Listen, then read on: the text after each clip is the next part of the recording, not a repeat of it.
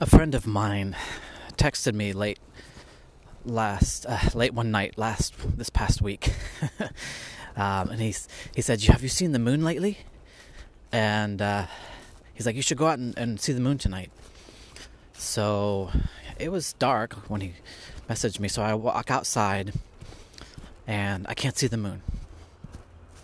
It's nowhere. So I have a star watching app, which just, you turn it on and it orients itself to where I am, and it tells me the stars, and it can also show me where the moon is. But so I get that out, and I'm moving it around. I can't find the moon, but at any rate, I decide just to stay outside.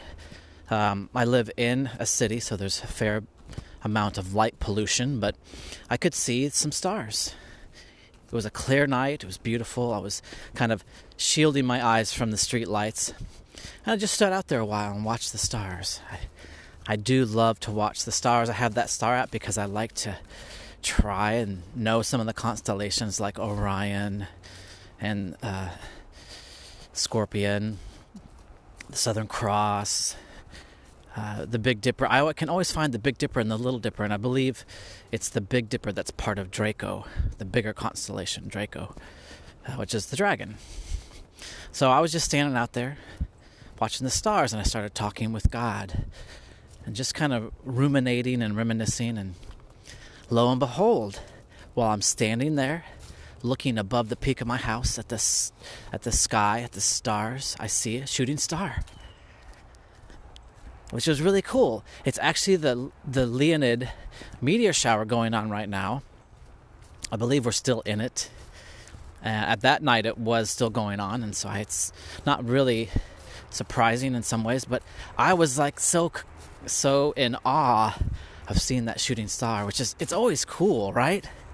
And it reminded me when I was in my early 20s, I was traveling with a music group. I was struggling with depression. I was feeling very alone, just very sad, and I don't know why. I was traveling. It was in the summer. We would take an 80-day summer tour with this music group from college, and I was just really struggling with being in the midst of this group, but feeling very alone and misunderstood, which sometimes being in a group can bring that out, right? But I remember we would stay in host homes at churches. We would travel and representing the college, sing at churches, and or do a music program. I was staying out in the country with this one host home, and I remember just walking. It was late, looking at the sky, feeling so despondent and desperate, and praying and asking God just for a sign or something that God was there for me. And I saw a shooting star. I mean, that time it was brilliant. It was just an amazing shooting star, and I remember how much hope it gave me in that time. And this past week I was remembering that shooting star and just the comfort that it gave me, and the wonder that I also experienced this past week just looking at the stars. And that's what I want to talk to you about today. I want to talk about wonder. What about the wonder? What about wonder? Do you have wonder in your life? Do you have mystery? Is everything for you mapped out and known, or is there the adventure of mystery and wonder in your life? That's what I want to talk about today. This is the Construction Monk Podcast. I'm your host, J. Randall Orey. And if you don't know, if you haven't listened before, I take these talks out into the woods. So it's early morning. It's, I don't know, late fall. Yeah, I would say it's late fall. Most of the leaves are on the ground by now, and it's cold. It's like a chilly 40 degrees. So I'm bundled up.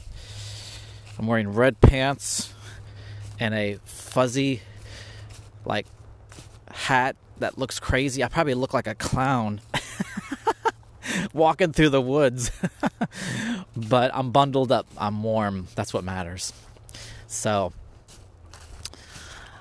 when I was out this week just watching the stars, and also later this week, I've just been talking to God about the beauty and the wonder of life with God, life with Him and her. Like getting to do life the way that I get to do life. And I was just reflecting on all that God has taught me these past 5 years since my breakdown. Just how much my life has changed. And I just began to think about where God has taken me and how much I can't even comprehend. I was just thinking about if I tried to even recollect all that I know God has done, all that I even understand, I couldn't fathom it. And just kind of had this sense, this metaphor that it's like I'm in this huge territory and I'm traveling and I can't even tell where I am. I don't know where I've come from. I don't know where I'm going. I have no idea. I can't even assess my spiritual growth and progress. It's too out of my hands, and that's been the journey that I've been on. That's been the journey of a mystic. That I'm trusting God. There's a really cool verse in Hebrews. I think it's chapter 11. It's called the faith chapter. But it starts out with this, with a few verses about Jesus. It says, "Therefore, the author and perfecter of our faith, therefore consider." I should just look at. I didn't plan on doing this verse. I did look some verses up. I'm trying to be a little more responsible as a teacher. But it uses this phrase. It's talking about considering the example of Jesus who suffered the cross. And it calls him the author and perfecter of our faith.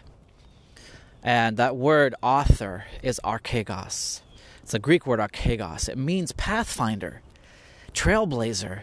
He is the pathfinder and the trailblazer of our faith.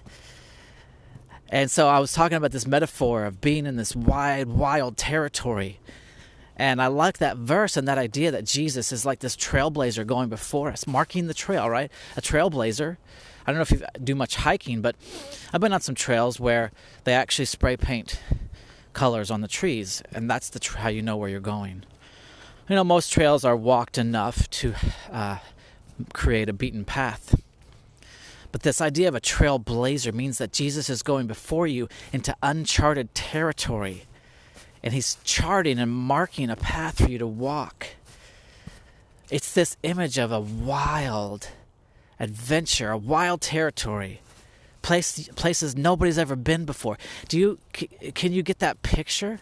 Do you know that God, for you, has a life mapped out that is a journey nobody else has ever taken? It's not a pre-prescribed path and purpose.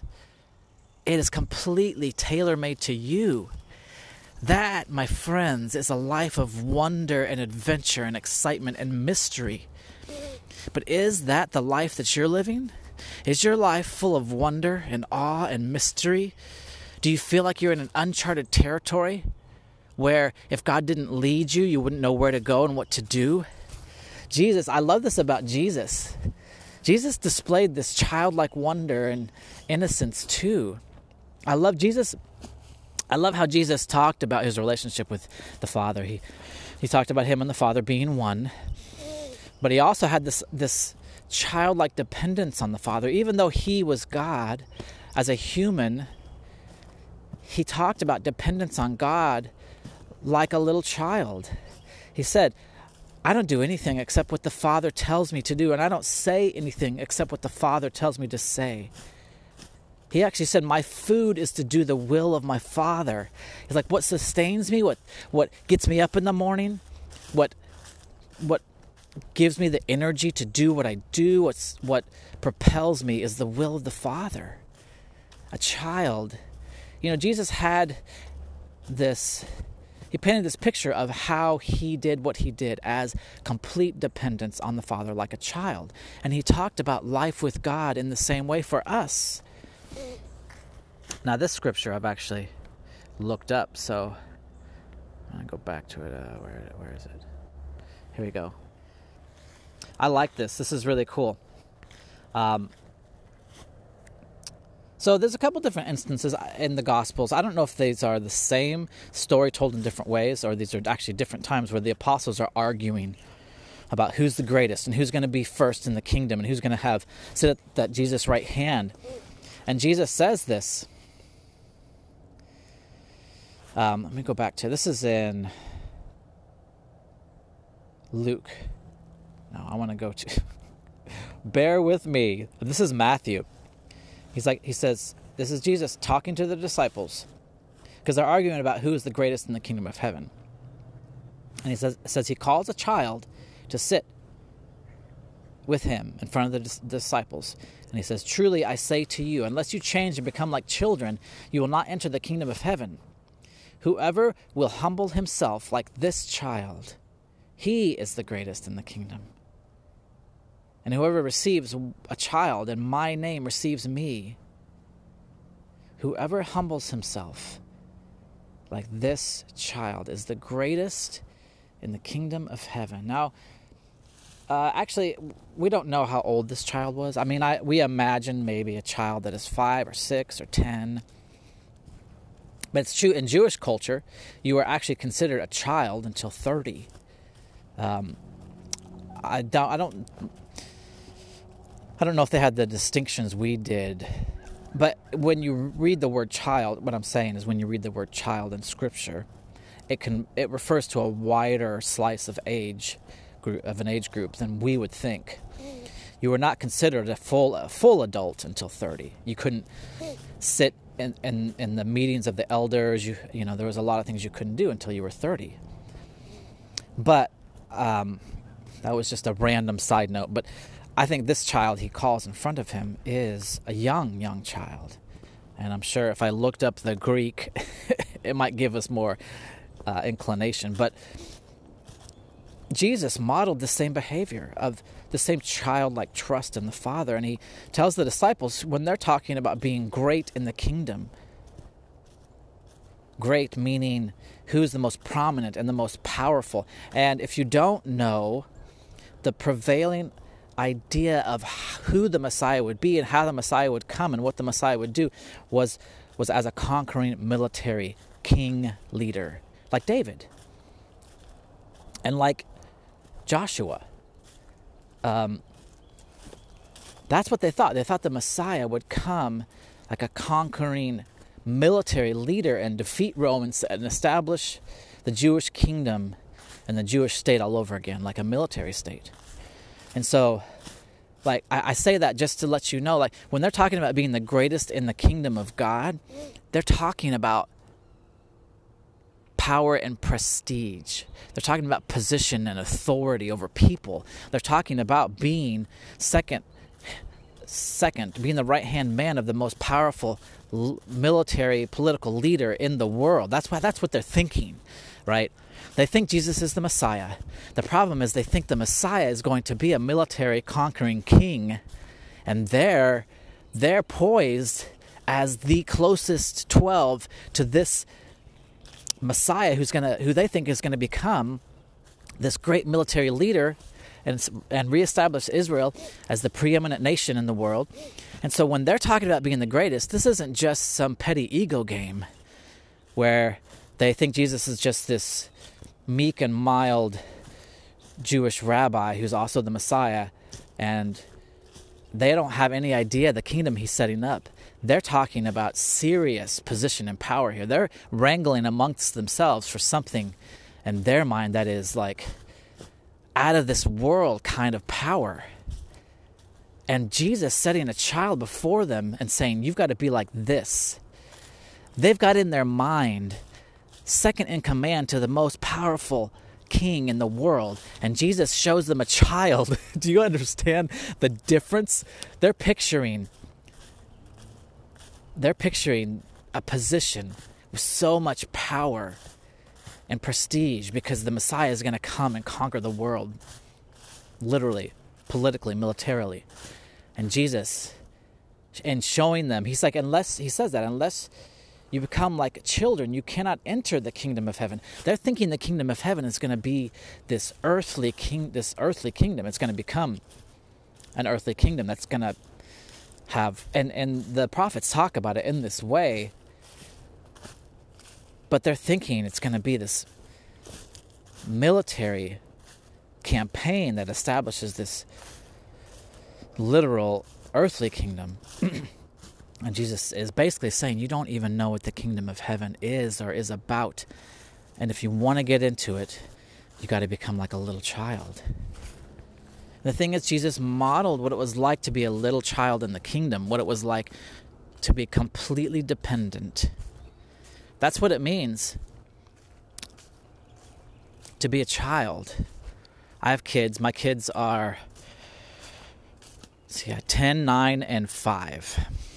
My oldest and youngest both have birthdays in January, so they're going to be soon a year older. But 10, 9, and 5. I know what it's like to have little kids.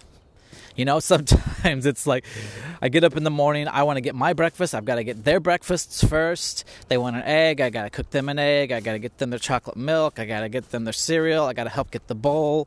You know, we are starting to teach them, and they're at an age where we're starting to teach them. Sorry, I just realized I wasn't watching my recording device. And I was like, oh, is it still recording? We're starting to teach them, you know, how to do things for themselves, of course, but also how to help around the house. We have them unload the dishwasher. We have them help put away folded clothes. But still, like, a child between 5 and 10 is pretty dependent. And that's what Jesus is talking about. He's talking about dependence. He's talking about being in a state where you can't even take care of yourself in some of the most basic ways. You don't know how to work and earn a living and pay rent and buy food at the grocery store and use a credit card and use cash, and you don't know how to cook a meal. You don't know, you barely know how to open the fridge and pour yourself a drink. Like, that's what Jesus is talking about. Being a child, helpless, dependent. And that's what Jesus modeled. Jesus went around looking to the Father in every moment, what to do, what to say. Jesus' identity, purpose, mission, life was so intertwined with the Father. He saw things through the lens of his Father, how God saw the world. He let God be his vision and be his purpose. My food is to do the will of my Father. Jesus was saying, what sustains me, what drives me, is dependence upon somebody else, upon the best father and mother in the universe. Jesus was anointed with the Holy Spirit before he started his ministry. That's our mother. Jesus was like a child. You know, I think it's kind of funny how, especially millennials, talk about adulting. I think about my own struggles to become an adult. I experienced trauma as a young child, and trauma changes, like even on a physiological level, it changes you. It stunts a lot of social growth. Like, you become focused on survival. You become focused on surviving deep and traumatic circumstances. And that's kind of my childhood. That was my childhood. Now, on the surface, if you compared my childhood to a lot of other more traumatic circumstances, you probably might not say it was that traumatic. But I was a very sensitive child. My dad had a temper. He lost his temper, It wasn't that often, but when he did, it was explosive. He could become explosive. I mean, one time he threw me against the wall because he didn't like my haircut that I had just gotten, paid for by myself. I was, old enough to have a job. I had a paper route. I went and got a haircut that was popular at the time. It was the 80s. I got my hair cut short and spiked. I went down. I might have rode my bike, but I walked down to the local barber, paid money out of my own pocket that I earned for a haircut, and I come home and I get thrown against the wall because my dad didn't like my haircut, which more than likely he was already angry about something else, and me walking in was just the last straw. But that was my childhood. A dad that could be nice and laugh, a dad who was a pastor, a missionary, but a dad who had his own demons, and whose father was just like that as well, who was very abusive physically. But for me, as a child, a lot of wires got crossed. Some of the wires got broken, I suppose. But I also had a couple other things. Like I was very socially stunted into my 20s. And that's why, I was depressed. I struggled with anxiety. I struggled with a great deal of fear about the world. I felt alone. I felt unprotected. I felt like a child, even into my 20s. I've struggled definitely to grow up. I think they call that Peter Pan syndrome. I have struggled to figure out what it's like to be an adult, what it means to be an adult, what it means to be a man, what it means to be a husband, what it means to be a father. And I know we all struggle. Like, this isn't a woe is me pity party either. I'm just saying I struggled in unusual ways because of my childhood trauma. I also had ADHD, which if you don't know, ADHD kids are just also socially stunted. They typically are behind. They just don't get social cues. My oldest son is actually autistic, and autism is the number one defining factor is social awkwardness or social not understanding social dynamics. And I'm not saying I had autism or have or whatever, but I can identify with those struggles. I struggled to understand social interaction and relationship, and to understand who I was supposed to be and what I was supposed to grow up into.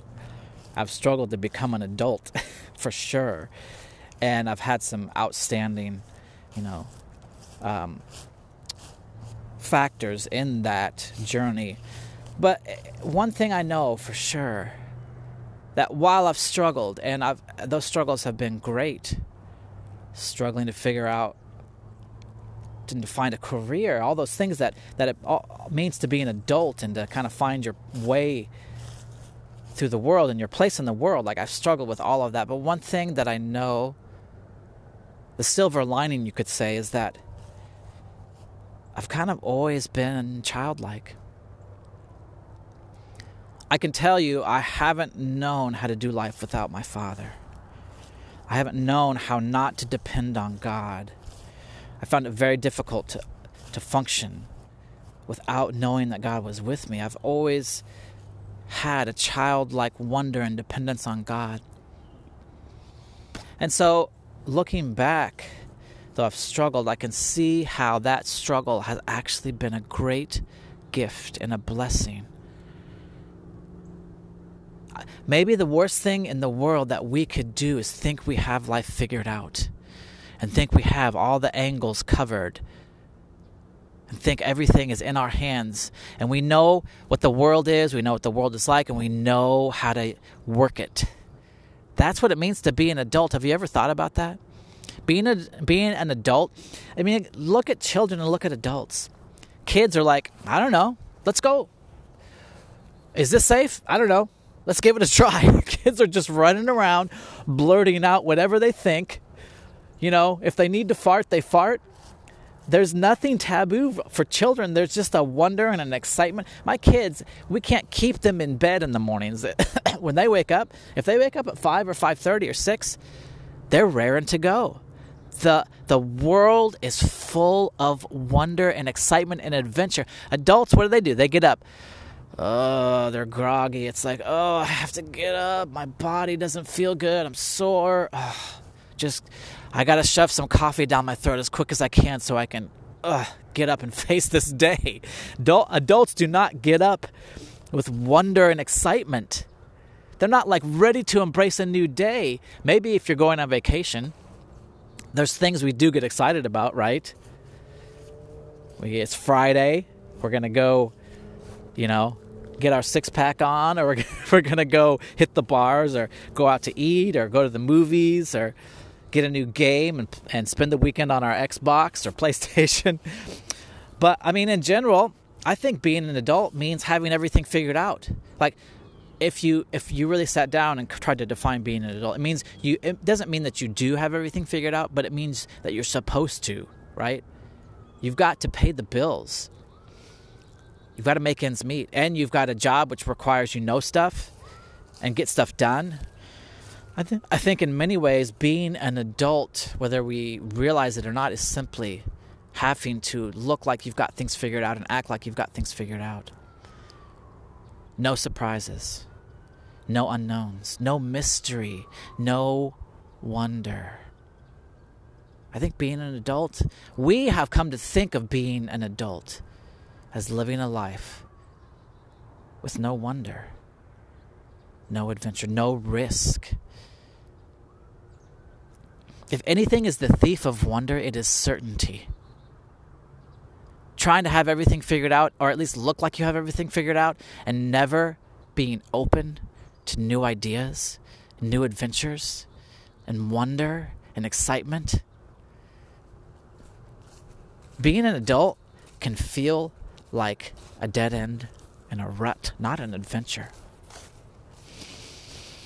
But I'm here to tell you that God does not have a dead-end journey for you, walking the same short, small path over and over and over. It's interesting, Jesus frames, when he talks about the God path and the world path, he calls the world path wide and full of many people, but he talks about the God path as narrow. A lot of times people translate that, I think, incorrectly into this idea that God's high standards are so stringent that it's like a narrow path and it's like walking a razor blade tightrope, right? And you can't hardly step to the left or the right or you'll fall off that. Like, that is a fearful picture of what walking with God is like. I think it's a narrow path because it's a path only for one person. God has a path just for you. The wide path, think about the wide path. It's the path that's well trodden. It's probably paved. It's because everybody's walking it. It's the pre-prescribed and the standard and the common. It's doing the thing that everybody else is doing. That's why everybody's on that wide path. That's why it's so wide. It has to be wide because everybody's walking it, because it's the path. It's the path of least resistance. It's the path that everybody is going on. It's the standard way of living. That's what I'm saying. That's what that wide path is about. And of course, Scripture says that path leads to destruction. We often think about that in terms of heaven and hell, which I don't think so. We think about these things sometimes in pre-prescribed ways, but I mean, what Jesus is saying is there's a wide path that is just following the cultural norm of growing up and getting the job and getting the house and getting the mortgage and, paying your bills. That leads to destruction because it's not life-giving. It doesn't lead to what is thriving. It doesn't lead to the adventure that God has planned for you. The narrow path is simply the path made just for you. It's narrow. I mean, I walk paths and I'm out walking paths, right? Sometimes I'll come out with friends. I always look for the wider path so we can walk side by side because we talk. I come out to the woods, and just as I come out here to talk with God or talk with you, I come out sometimes to talk with friends. And sometimes there are paths that are so narrow we have to walk front to back. Those paths are a single-person path. That is the path God has for you. It is a path of adventure and wonder. It's a path nobody else has ever walked before. It is exciting. It is full of risk, too. It's full of fear sometimes because it's unknown. It's uncharted. Nobody else has ever walked it before. Do you want the narrow path or do you want the wide path? The wide path there's no wonder. There's no excitement. Everybody around you is walking that path, doing the same things you're doing. Working the 9 to 5, the 40 hours a week. Only looking forward to the weekend, and the weekend is too short. And you're just getting by, and you're just plodding along in life, and nothing is out of place. Nothing is uncertain. And that can feel like comfort sometimes, but it can also feel like dying. That wide path is a path of destruction. It is also the path of thinking that you have to figure everything out and thinking that you have everything figured out. There is no wonder, no mystery. When you think you have everything figured out, there's no room for mystery. I mean, to be honest, we know we don't have everything figured out. We know there's unknown stuff. But I think part of being an adult means finding a place, a rut, a place that you can become an expert and you can know your stuff and you can just live in that place. And we do that with religion too. We know what we know. We have our theology. We have our tradition. We have our denomination, our pet doctrines. And we have to know. We argue from what we know and we live out of what we know. And the unknown has no room. That is what's called an ego stance. An ego stance is, you can't tell me because I know. I mean, look at conversations on Facebook. I am about full up of how we converse and interact. Everybody is standing in their corner from their particular vantage point and their understanding and saying, no, I know how it is, and I can tell you, and you need to know how it is because I know. The stance of I know, that is an ego stance. The ego needs to say that it knows because its identity is founded on being right, on rightness. That's a stance of never learning new things and never admitting that you don't know and never saying, you know what, maybe you have something to teach me. It's standing in your corner, in your opinions and in your views and never expanding and growing. It's a space that actually becomes a shrinking space, not an expansive space, like the wide territory that God wants to take you through, that could be your life, is squelched by a desire, by an ego need for certainty, to appear like you know it, and you are the authority, and you have it figured out, and nobody can tell you. There's this interesting concept in Buddhism called the beginner's mind. And novice monks, beginner monks, it's one of the things that they really first learn. This is one of the things they really try to teach beginner monks in Buddhism. It's called the beginner's mind. It's cultivating a mind, a way of perception, a way of kind of being in the world that says, I don't know. You always enter every situation, every circumstance with, I don't know. That's why it's called the beginner's mind. It's a way of carrying yourself through the world that says, that doesn't say, I know and you need to listen to me, but it says, I don't know, I need to listen to you. Do you see the difference? If children are anything, they are explorers. They're full of wonder because they're willing. They don't even need to admit that they don't know. They just don't know and they don't care. Like, it's okay not to know. Like, you will not get far with wonder if you think you know. If you're always talking from this vantage point of what you know and how important you are and how much expertise you have. We watch a show. I won't name names because I might offend some people. There was a construction show where the main guy doing the renovations is a very, very much a know-it-all. And I like the show, and I think this person does know a lot, but their stance is always, well, did you know this? And I know that, and they're always promoting themselves and how much they know, and they're always like lecturing everybody about the right way, and they know the right way, and everybody else is always doing it wrong. And they always come in to a house, their kind of mode is like, well, they didn't do that right, and I wouldn't do it that way, and that's not good enough, and I would do it much better. And like, that's a good example of someone who does not have a beginner's mind, who has to come in to every situation like they know it all, and everybody needs to listen to them. That's an ego-driven person. And we are all, for the most part, very ego-driven. Living like a child as an adult, it's hard. It's counter-cultural. Jesus telling us to be like children under the guidance of our Father is not the norm. It is the narrow path. Having a beginner's mind like the Buddhists, coming into every situation, no matter what you do know, saying, I'm going to listen. I'm not going to come in with what I know. I'm going to come in with I don't know. That's how you learn. That's how children are in the world. they're not coming in trying to argue with you because they know, okay, well, that's starting to happen in in my household, with my oldest especially. But that's what I'm talking about. Growing up sometimes means having to look like you know it all and never being willing to learn. But Jesus said the life of his disciples is like a child, full of wonder and innocence and dependence on the Father.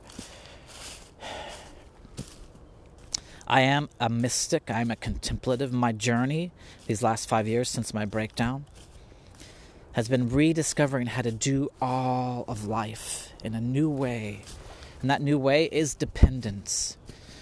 There's this thing in mysticism and contemplation called the dark night of the soul. I think this is such a fascinating concept, but it imagines this journey into deep, deep intimacy with God, as this journey into darkness. It also imagines it as a journey out of our own mind and understanding. We're leaving our mind behind. We're leaving what we know. We're leaving familiar territory. I'm loving these metaphors of walking and journeys, right? The dark night of the soul is literally, it's like, and I've had this experience. It's like leaving. I mean, imagine like you're in a nice, well manicured. Oh, have you seen Lord of the Rings? This is pretty good. Imagine that you're in this nice, cultivated pasture, and there's like, maybe there's houses and there's a castle, and then there's the dark forest, right? I think I'm trying to remember. I've read all the books. I've collected a lot of like pictures and auxiliary things with Lord of the Rings, but like there is the dark forest. I can't remember. I think there's a specific name for it. But like, imagine that you're in this bright, beautiful countryside and everything's cultivated and like buildings, and then there's this forest. I don't know if you remember the scene where, I think it's when they battle this group of orcs, and there's this forest that's just gnarly and so dark no light can get through it. And there is a forest in Lord of the Rings that's described like that.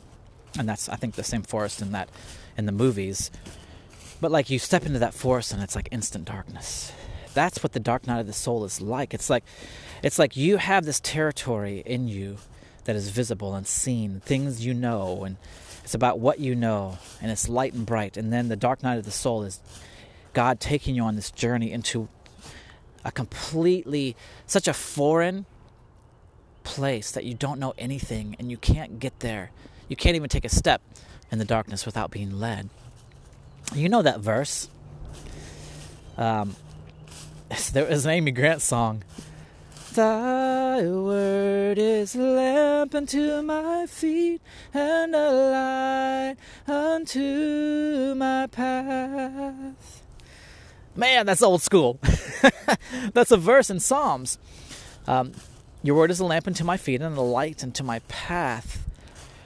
And like, you can imagine it like this little, holding this lantern, like an old school lantern, oil. I mean, these lamps in the time of the Psalms were oil. So a lamp unto my feet and a light unto my path. Imagine that it's dark, and that kind of light would only illuminate the next step. Like walking in darkness. This is how it's imagined, walking with God. This is the dark night of the soul. It's walking into a place where you cannot see anything. You cannot even see to take your next step.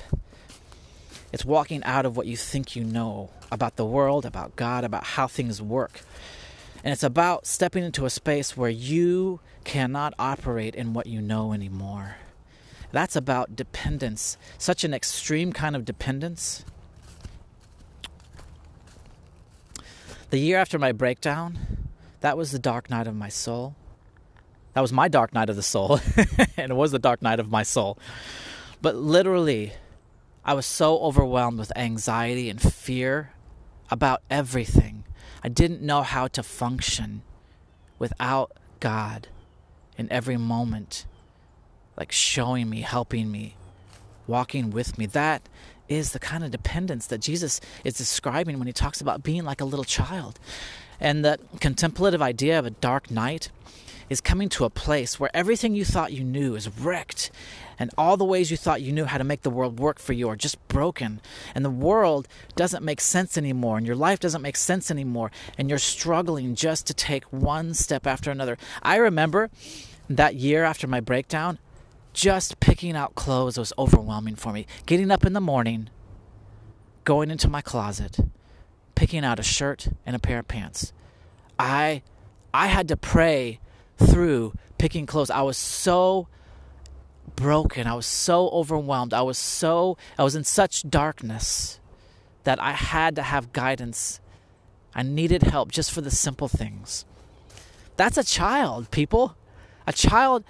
I get up every morning with my 5-year-old, especially school mornings. I go up. I help her pick out her clothes. I help her get dressed. That's what it means to be like a little child. You can't do anything. The beginner's mind that the Buddhists talk about as an adult, do you know how hard that is? It's so different to how we think and act and are in the world. We think we know. We think we have it figured out. We think we are gliding along. There's a Paul Simon song. It's called Slip Sliding Away.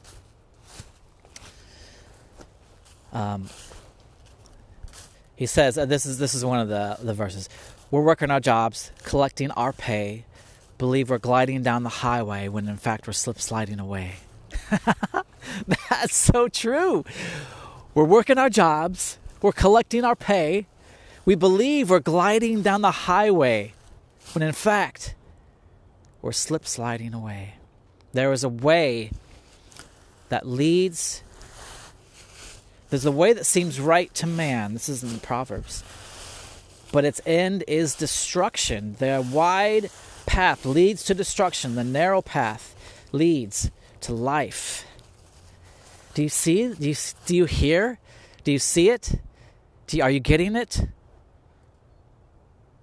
When we think we have it figured out and we think we don't need anyone and we're good and we can do it all and we know it all and we're operating out of only what we know, we're operating out of something so small. And we're not operating out of the bigness and the vastness and the wonder of God and what He has for us. There's another verse in Isaiah that came to my mind this morning. Hey, I'm on the ball today. I'm actually looking up verses. I'm trying to be a little more scholarly. This is Isaiah 42. This is it's verses 18 through 20. This is really interesting. God is talking through the prophet Isaiah to His people. And He's making these, it's so fascinating. He's making this juxtaposition between Israel and His preferred kind of person. So He's talking about what Israel is like. And so verse 18, He's talking to Israel. He says, "Hear, you who are deaf, and look, you who are blind, so that you may see." Okay, so he's talking about Israel. He's like, you're deaf and you're blind. But He's telling them, He's saying to the deaf, you need to hear. He's saying to the blind, you need to see. And then verse 19, He switches gears. So He's talking about Israel. They're deaf and they're blind. They need to hear, they need to see. And then He switches gears and He says, who is blind but my servant? So now He's talking about someone else. He's talking about His ideal servant. Who is blind but my servant, or so deaf as my messenger whom I send? Who is so blind as the one who is at peace with me, or so blind as the servant of the Lord? This is God's idea of, He says, who is at peace with me, or so blind as the servant? He's talking about the person who is at peace with Him, who is in union with Him. And then verse 20, and then he goes back to talking about Israel. You have seen many things, but you do not retain them. Your ears are open, but no one hears. You know, this is what Jesus quoted, talking in His day about the same nation of Israel. So this is so interesting, though. He's through Isaiah, God's talking about the blindness and the deafness of His people, but then he also says his preferred person is deaf and blind. Isn't that, I mean, what's going on here? God doesn't like the deafness and the blindness of Israel, but he's saying, but you need to be blind and deaf like my preferred servant. He's talking about two different kinds of deafness and blindness. He says in verse 20, you have seen many things, but you don't understand them. Jesus said it this way, ever seeing, never perceiving, ever knowing, never understanding. Your ears are open, in Isaiah it says, your ears are open, but no one hears. He's saying, you think you know, you think you perceive, you think you understand, you think you get it, but you don't have a clue. Your way of seeing is blindness. Your way of hearing is deafness. But there is a blindness and a deafness that is actually seen. There is a blindness that is actually seen, and there's a deafness that's actually hearing the way I prefer. I want my servant to be blind and deaf because they are. What that means is you're blind. My servant is blind because they're so dependent on me leading them, and they're deaf because they are so dependent on me being their hearing for them and speaking to them. As Jesus said, I do nothing but what the Father tells me. I only say what the Father tells me to say. There is a blindness that we think is seeing. There's a blindness that is our way of seeing, which is actually blind to the way God sees. And there's a blindness which is us no longer thinking or trying to see for ourselves, which is a dependence on God seeing for us. I love that verse in Isaiah. God paints this beautiful picture of his servant that is blind and deaf because they're so dependent on God. It's like walking in darkness. Going through the dark night of the soul, as contemplation teaches it, is learning to leave the blindness and the deafness of what you think you know and can do and who you think you are. That is true blindness and true deafness, and entering into a place where you no longer are able to make the world work through your perception and your understanding and your strength and your ability. Becoming blind the way God prefers. Going through the dark night of the soul is going through experiences that really crush your own ability and show you how feeble and frail you are. I've been through that process. It was devastating. But it brought me back to life in a way that only God could. In a way that in a way of teaching me how to be so dependent upon God. Where my life becomes God-breathed, God-dependent, God-surrendered. Where I can say like Jesus, my food is to do the will of my Father. Man, there is no greater place to be grounded than in that place where we know God so deeply, and we also know God as our life. And God is our life. God is our wisdom. God is our strength. God is our direction. Where God is doing everything for us. Everything about where I am in my life right now is completely out of the box of where I thought I wanted to be, what I thought I wanted to do. I never wanted to work construction. I never wanted to run my own construction business. I was going to be a professor in a college. I thought I might be a theologian. I wanted to live in my head. I did not want to do physical labor. Like everything about my path, especially these last 5 years, has been everything that God has brought me to and done for me. It's come about because I've surrendered what I thought I wanted. And who I thought I was. I've surrendered my ability to figure it out. Fortunately, that's been the journey I've been on my whole life. Struggling. But the difference is it's a relief now to lean in and embrace it instead of wrestle against it. Right? My whole life I've struggled to figure out who I am, what I'm supposed to be doing. And yet I've also had this great desire to be a spiritual teacher. To know God, to teach people about knowing God. But my whole life I've struggled trying to understand what it means to be an adult. And finally God brings me to a place where he's like, guess what? You don't have to figure it out. You don't have to figure anything out. This journey, this narrow path isn't about you figuring it out. It's about you trusting me because I've already figured it out. And doing that in ways that are so completely born out of dependence. Like, in every way. I mean, I think a lot of times, in our God journeys, like we learn to surrender certain things to God. And sometimes we only surrender the things when we're forced to, right? It's like we take the big things to God. Well, God's like the emergency button. Break the glass and get the tool out of the box or the hose. It's like the emergency plan. God is like our emergency when everything else fails, right? And that's the opposite. Like, we can handle it most of the time, and we just, when things struggle, when we're forced into it, when we can't handle it anymore, then we call on God, and then we rely on God. Well, there's a lot of problems with that. One, that's not the picture. That's true blindness, relying on our own perception, our own ideas, trying to figure out our own way in life. But two, there's no good spiritual practice in trying to figure out how to follow God when everything's falling apart. If you don't know how to hear God really and follow, and you're not practiced in obedience, you're not practiced in hearing God, really getting answers from God, and then being obedient, when things are going wrong, it's gonna work even less. You can't. The time when everything's falling apart, or rather, when everything's falling apart, that is not the time to figure out how to hear God and follow God. That's the worst time. Like, spiritual disciplines are every day walking towards that more and more of learning dependence on God and everything.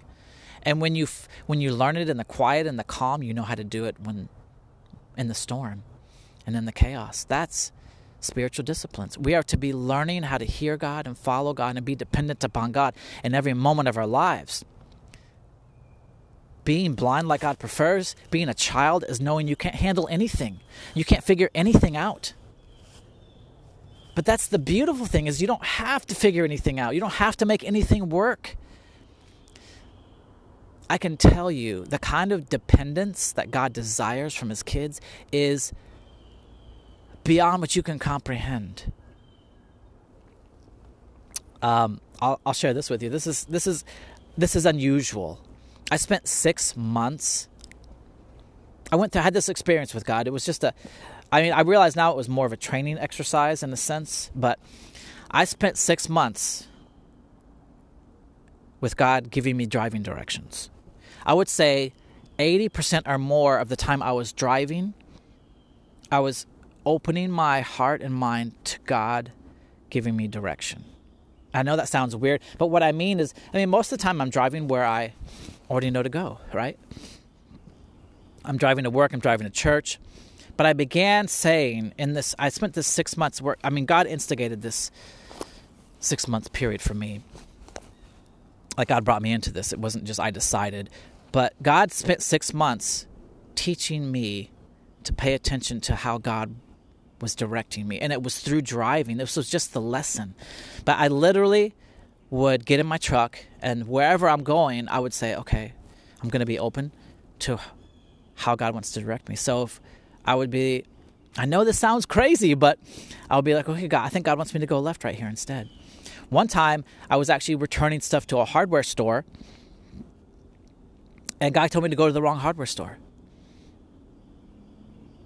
And I was like, okay, God, I can't return this stuff to the wrong hardware store. Different company. I got it from one big box hardware store, and God told me to take it back to another, so I did. And they didn't accept it. But while I was in line, I saw a guy I'd been praying for, and I was able to talk to that guy and encourage that guy. Because I went what I thought was the wrong direction, but what God told me was the right direction.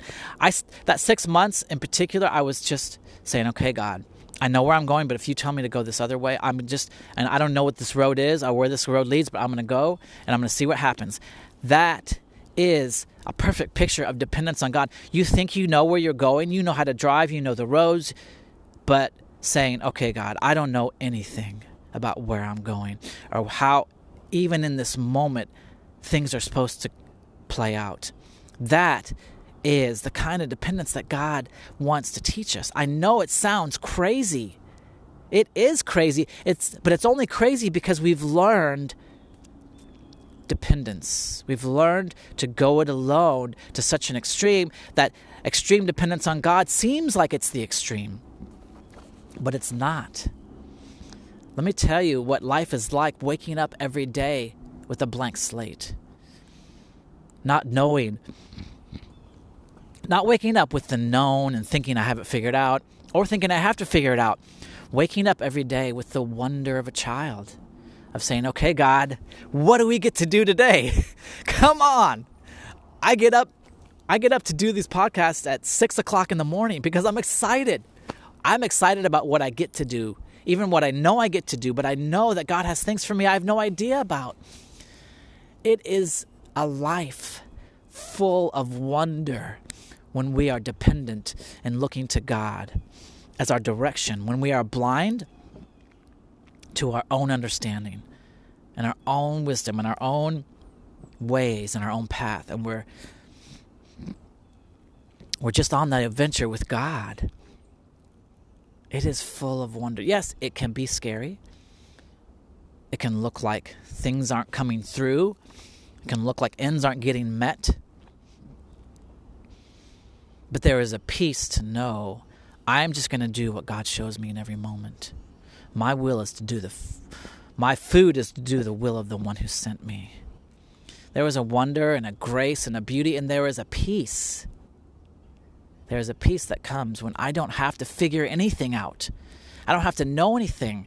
I wake up, everything is given to me by God. Even these podcasts that I do, I intentionally let God lead. This morning, God put it in my mind to look up. God brought the Isaiah verse to my mind and put it in my mind to look it up. There are times, like in the middle of the night last night, I was thinking about this podcast. I had the title. I had that story that I started with. That's all I had. And I'm like, sometimes I do that. There's a wrestle. Sometimes I'm like, well, maybe I should say this. Maybe I should talk about that. And I'm like, no, okay, it's all right. Let go. Calm down, mind.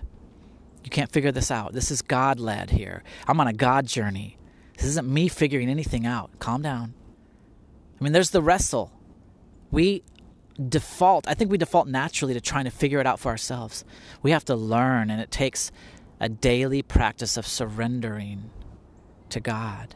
That's what meditation is, clearing your mind, getting calm, focusing on kind of emptying your thoughts, being open to receiving. That's pretty cool. I'll go back to this real quick. That verse that I read to you about becoming like a child, in the Message, I like how it says it in the Message. It says,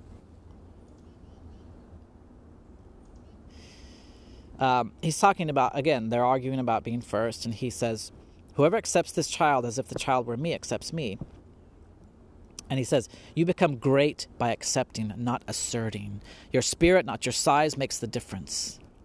You become great by accepting, not asserting. Life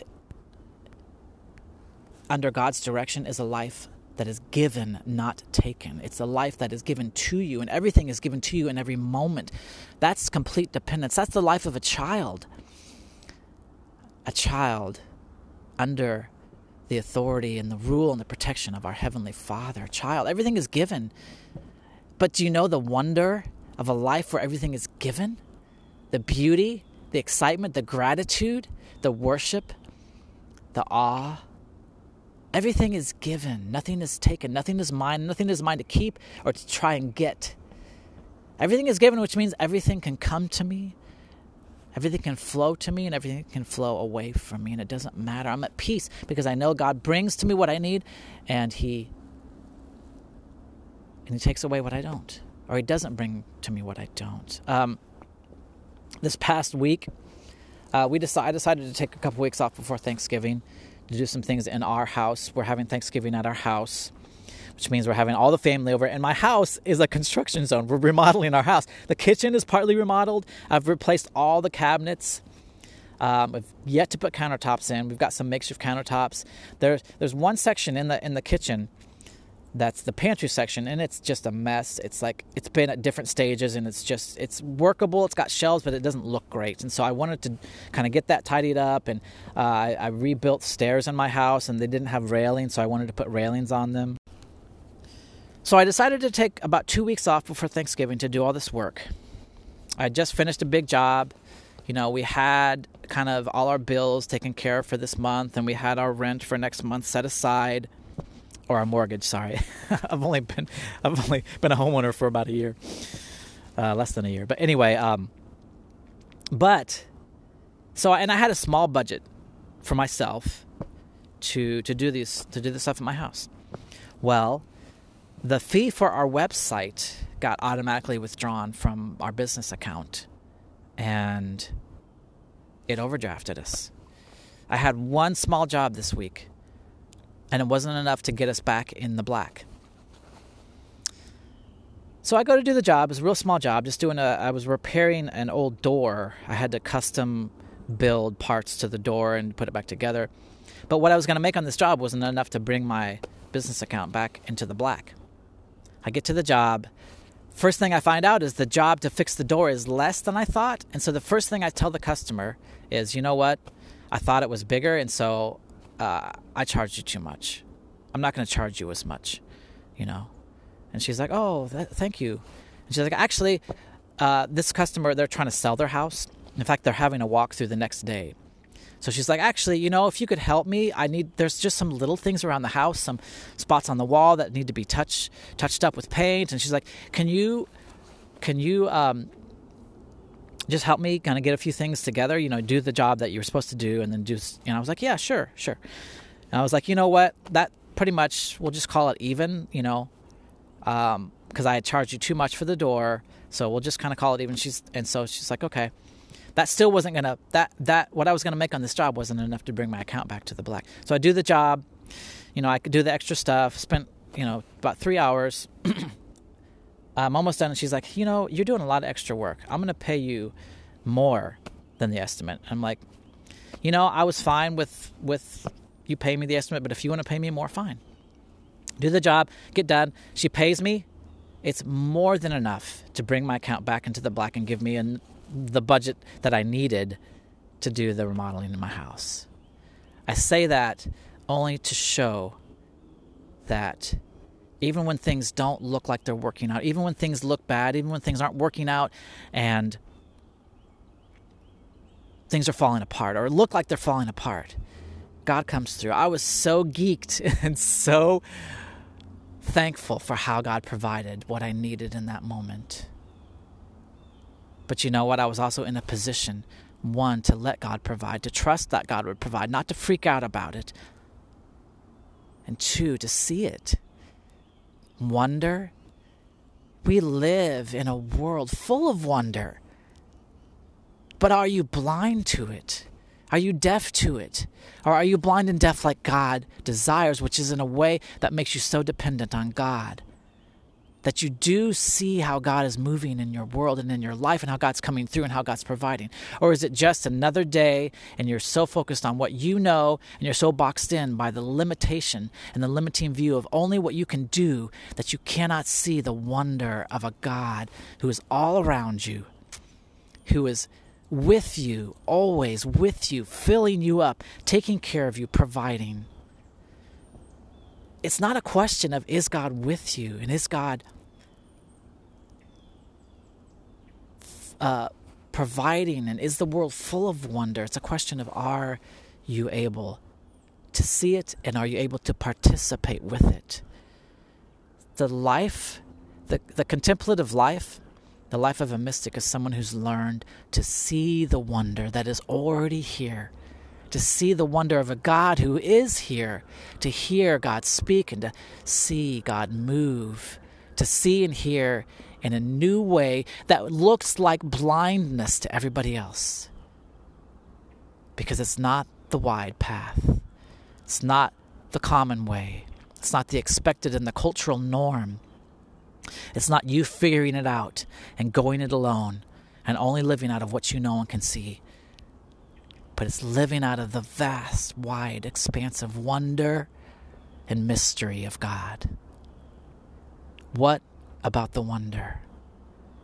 Do you live in the wonder? Do you wake up every morning embracing the day in awe and wonder, with joy and hopeful expectation about what God will do?